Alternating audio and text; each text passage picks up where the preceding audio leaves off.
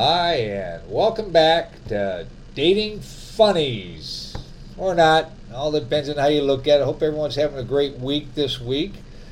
I haven't been on too many dates. Haven't been communicating with too many people on some of the dating apps I've been on. I've been busy with home projects. It seems like every one of my home projects turned into a 3-hour cruise. It's supposed to be an easy fix, and 3 weeks later I'm still fixing it.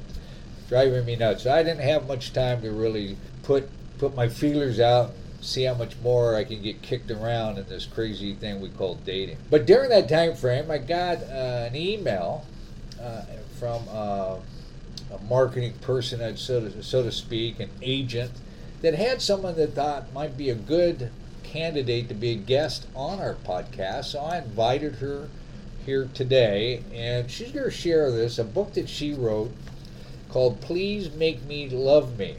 And I have to be honest with her and with myself. I took this book meaning it's a way for me to quit talking negative to myself, kind of like the law of attraction or The Secret.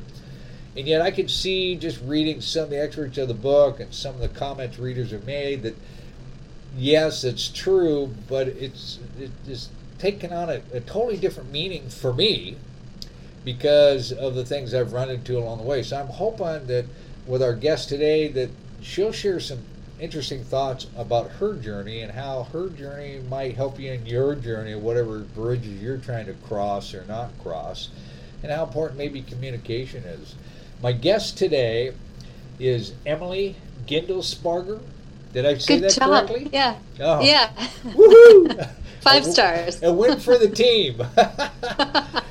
Anyway, she's written this book, and you can find it on Amazon. It's on Kindle and on paperback. And the idea of her book, just to kind of be a prelude into it a little bit, then I'll let her talk about the book and her journey, and I'll ask questions along the way like I always do. But the concept of the book, if I'm not mistaken, was that the idea of opening up her 8-year relationship was terrifying. Meaning taking it from an exclusive relationship to an open relationship, or what we might call ethically monogamous or ethically non-monogamous, terms I've learned along the way. So why don't you share us more about this book, why you wrote it, what it, and some of your journey in the process of this book. Yeah, absolutely. It is a book about opening up a relationship that I am still in and had at that point for 8 years before we opened our relationship. And then we dated other people as well as each other for about 5 years or so. And that turned from casual dating to then developing some longer term, ongoing, deep romantic relationships with other people. So would that be, so was it a poly type of dynamic, or was you had a nesting partner and other additional partners? Yeah, good terminology there. Yeah, people kind of, a lot of people define polyamory many different ways. I think it looks different for all sorts of people who practice it. And I would characterize, the beginning really was more like an open relationship. The whole thing was a little bit more casual. But over time, it did totally turn into more of a polyamorous style of having multiple partners that we were deeply involved in each other's lives and really invested in each other's future. What was your biggest fear? Who introduced the idea of opening up the relationship, you or your partner? He did initially, but it was after many years of us talking casually about it. We had listened to other podcasts on polyamory and savage love and other dating kinds of podcasts, and had just seen so many other couples really figure out how to explore romance and sex and connection through polyamory. And I think it was something that interested both of us. And so then, eventually one day came when the rubber hit the road and he found somebody that he was interested in, and we decided to try it out, which, as you read from the back cover, was terrifying at first. but ultimately turned out well. You're meeting somebody new with your partner's permission, and you gave, because in a monogamous relationship we're clinging on or holding on with fear of loss if we go out and explore. And I remember dating a lady many years ago, and we'd go out to comedy shows and stuff like that, and she'd nudge me and say, "So what do you think of that lady over there?" Or then I'd say, "What do you think of that guy over there?" And we'd always talk about it, never really sit down and had the talk. But yet then I've had other partners where I even looked at another woman, it was a problem. So where, you were in a relationship and had this conversation, and to me it's problematic when you're dating, and how do you bring that up when you're first dating somebody? It evolves over time, like that's why I chose the title Please Make Me Love Me, because opening our relationship ultimately, like it invited or at least turned up the volume on this flood of negative self-talk and messages that were boiling in my head. Even from the opening scene, which begins with my partner telling me he's interested in another woman and wants to try dating her, and we're going to potentially open our relationship. Like, as soon as that hits, so does just this avalanche of thoughts about, like, oh, well, she's clearly better than me. Like, my partner could only be with me if I was, like, the most amazing person, and I'm just sort of, like, waiting for him to find somebody more amazing, and then he'll dump me, right? And it took me quite a while to, one, realize that wasn't an artifact of how he was coming to me, right? Like, that wasn't actually part of our relationship. That was all just inside my head, those worries and that kind of insecurity. And there was something about the kind of the pressure of opening up our relationship that actually caused me to see that for the first time and really seriously deal with it in a way that I'm now really grateful for. I mean, it was not comfortable to see how much I beat myself up, but once I saw it, then I could start to heal it and start to right. Because if we love, if you can love yourself first, then nothing else is really going to take that away from you. But if all your happiness is placed in one person, and now that one person wants to invite somebody else in, then you're taking on the role that you're not good enough. And I just wish more people would be open about it. It's like this latest lady I tried to date, she was doing things behind the scene, yet when we first started the relationship, we talked about, look, open line of communication. I want a safe place to land, meaning I get to talk to you about anything without the fear of repercussion. And she got the same opportunity. So if she wanted to have multiple dating partners, she had a form of which to use it, because I laid it out at the beginning and gave her permission to come talk to me and say, this is what I'd like to do. Instead, she fell into what we typically do. We fall into these other patterns where we start going around and doing stuff that is exciting, but it doesn't feel good at the end of the day, because we're doing something that our primary partner, if they were to know about it, would feel like you're not trustworthy, like you're not honest, you don't have integrity. And those are crushing things when you find out. It was interesting here, and this is what I'm reading here, is you discovered an assertive, impulsive side that you really were a risk taker, whereas before, what that's telling me is that before you never considered yourself a risk taker. Is that true? Well, yes and no, right? It's kind of like there's always different parts, different drivers inside of us, and it's just a matter of like whether we're giving them the wheel at different parts in our lives. And I had always been into like high adventure sports, for example. I was a rock climber, I was a whitewater kayaker for a while, and so it doesn't seem accurate to say that I wasn't a risk taker, but I was much less of a risk taker when it came to my relationships. I was much more afraid of doing anything to upset other people, to break a relationship, break a dynamic. So much so that sometimes I used to stay in relationships longer than I really should have, because I was like nervous of hurting them, right? When of course, like eventually they're gonna have to get hurt, right? At some point, or is this like what I've learned along the way is people say, "Why do you stay in these relationships?" And it really came down to how I was raised with my mom, and I just kept, if I would just love her a little bit more, she'll love me back. So we get trapped into that. Might say, well, I'll just love this person a little bit more, they'll eventually love me back.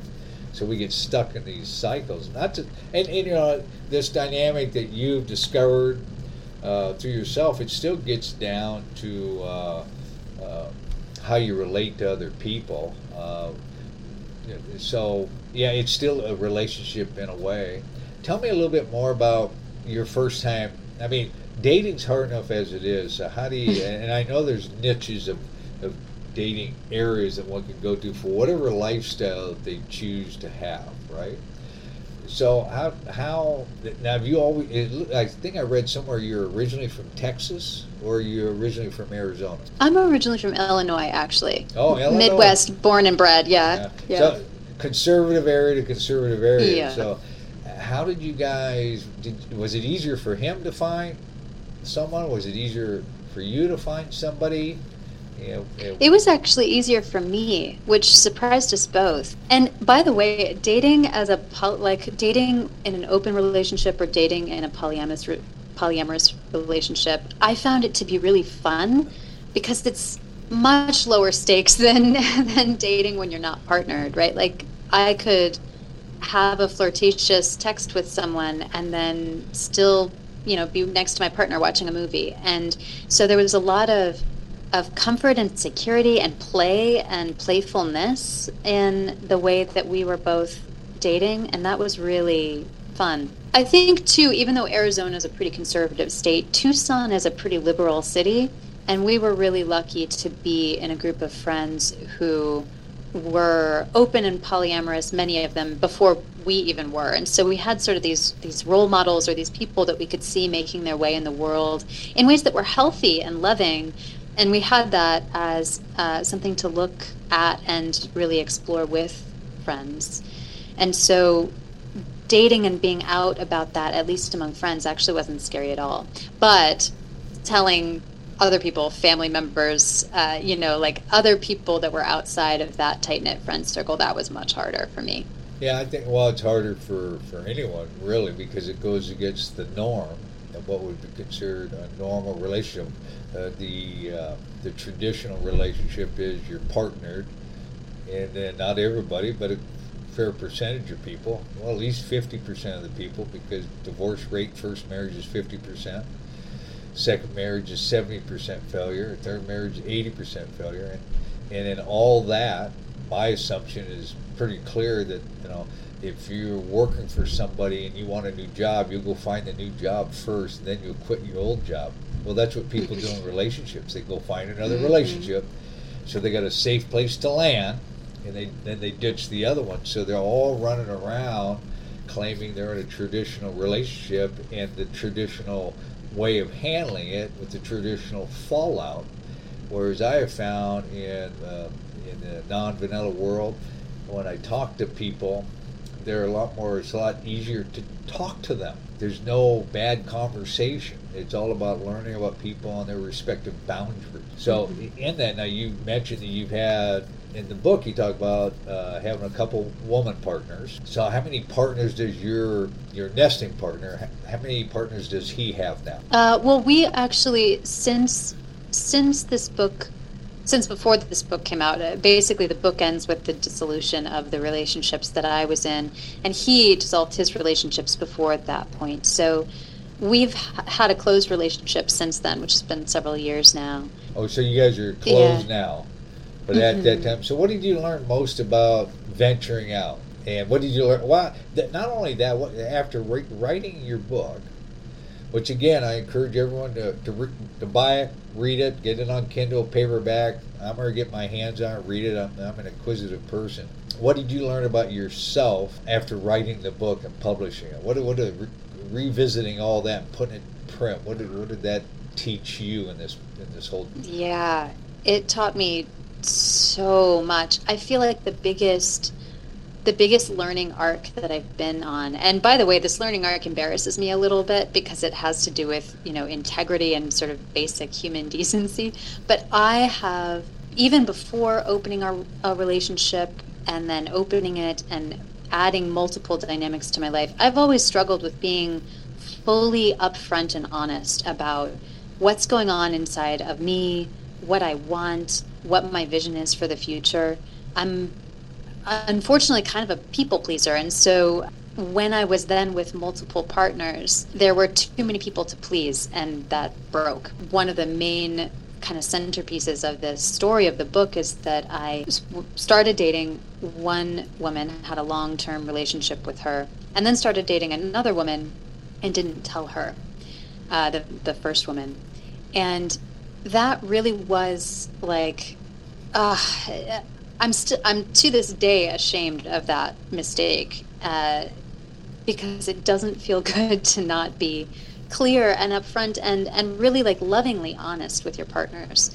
And I just really struggled with the terror of what changes when I tell the people that I love how I really am on the inside, right? Like Sure. It was too much fear. And going through these experiences, having those, having that hiding eventually come forth and then kind of lead to crisis, helped me come to grips with, where did that begin with me? Why did I start doing that? How, what are ways that I could stop doing that in the future and be more open?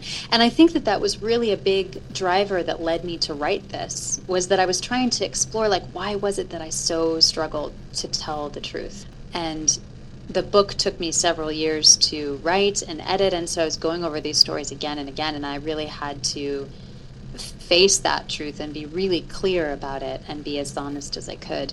And so learning how to do that has really required me to learn how to love myself enough that I'm willing to tell the truth, even when I fear that it might feel harmful to another person. Well, that's a good lesson to learn for sure. And of course today, correct me if I'm wrong, I mean, it seems like everything's on the table these days, and even though friends and family may not completely understand where someone's at, there's so many different things going on, and everyone wants to support everyone. So, yeah, your close friends and family might wince a bit. Maybe they distance themselves initially, but eventually, they're going to come back around. They're going to be somewhat supportive. But we are all fearful of being judged, because we're judged all the time. We judge how we look, how we dress, and so. It's pretty powerful that you can go through that process and understand, at least own. The problem is, like, I keep seeing this thing pop up all the time. It says, when your words don't match your actions, it's called manipulation. And it really is when you think about it, because you're telling somebody one thing and doing something different.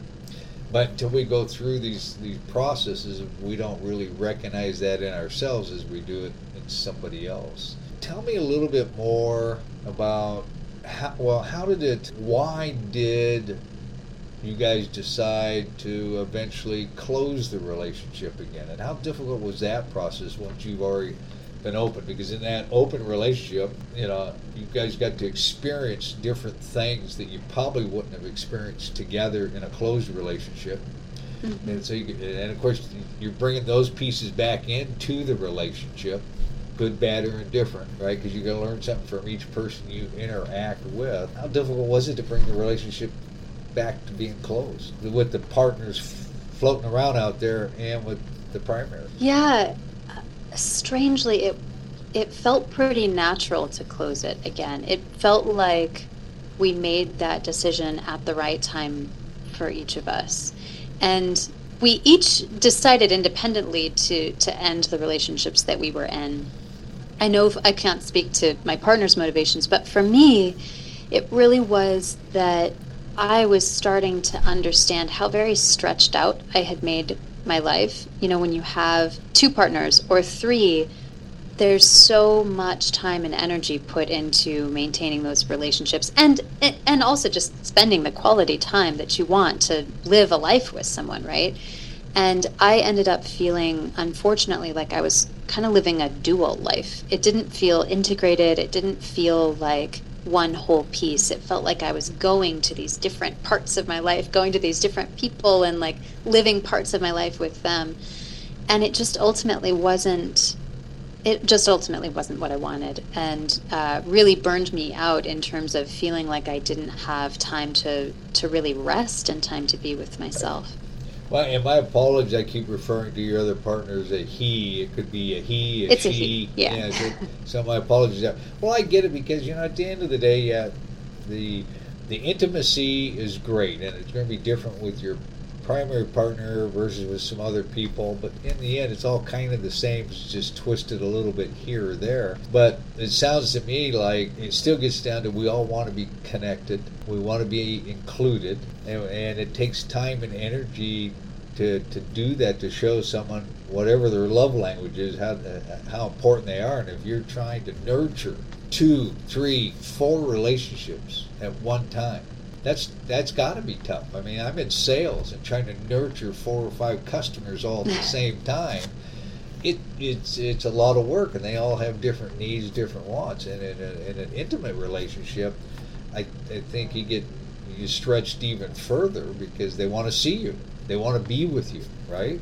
So I would, it's my hat's off to you guys for exploring. What was the biggest takeaway that both of you had, or what was the biggest takeaway you got from it in terms of the big takeaway that you felt was an added benefit that you're bringing back to the closed relationship? A different you, because you're a different person now than you were before. Very much so, yeah. The biggest one kind of comes back to the honesty thing. Like, I am so much more comfortable talking about my emotions, talking about my desires. It doesn't feel like such a monumental thing to describe to my partner something new that I want, and that used to feel monumental and like too much before.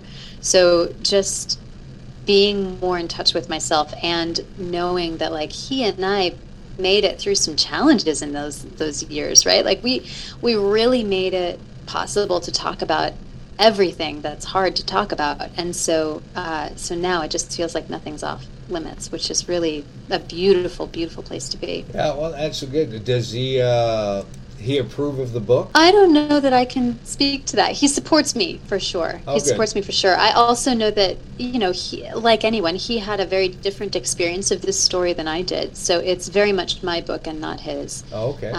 Yeah.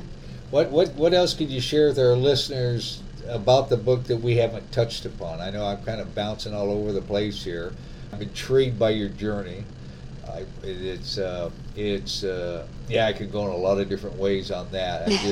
I've learned, even myself, from being single for so long, and of different people I've met along the way, they've shaped me in one form or another. But yet where I'm at today, granted I'm much older than most people, it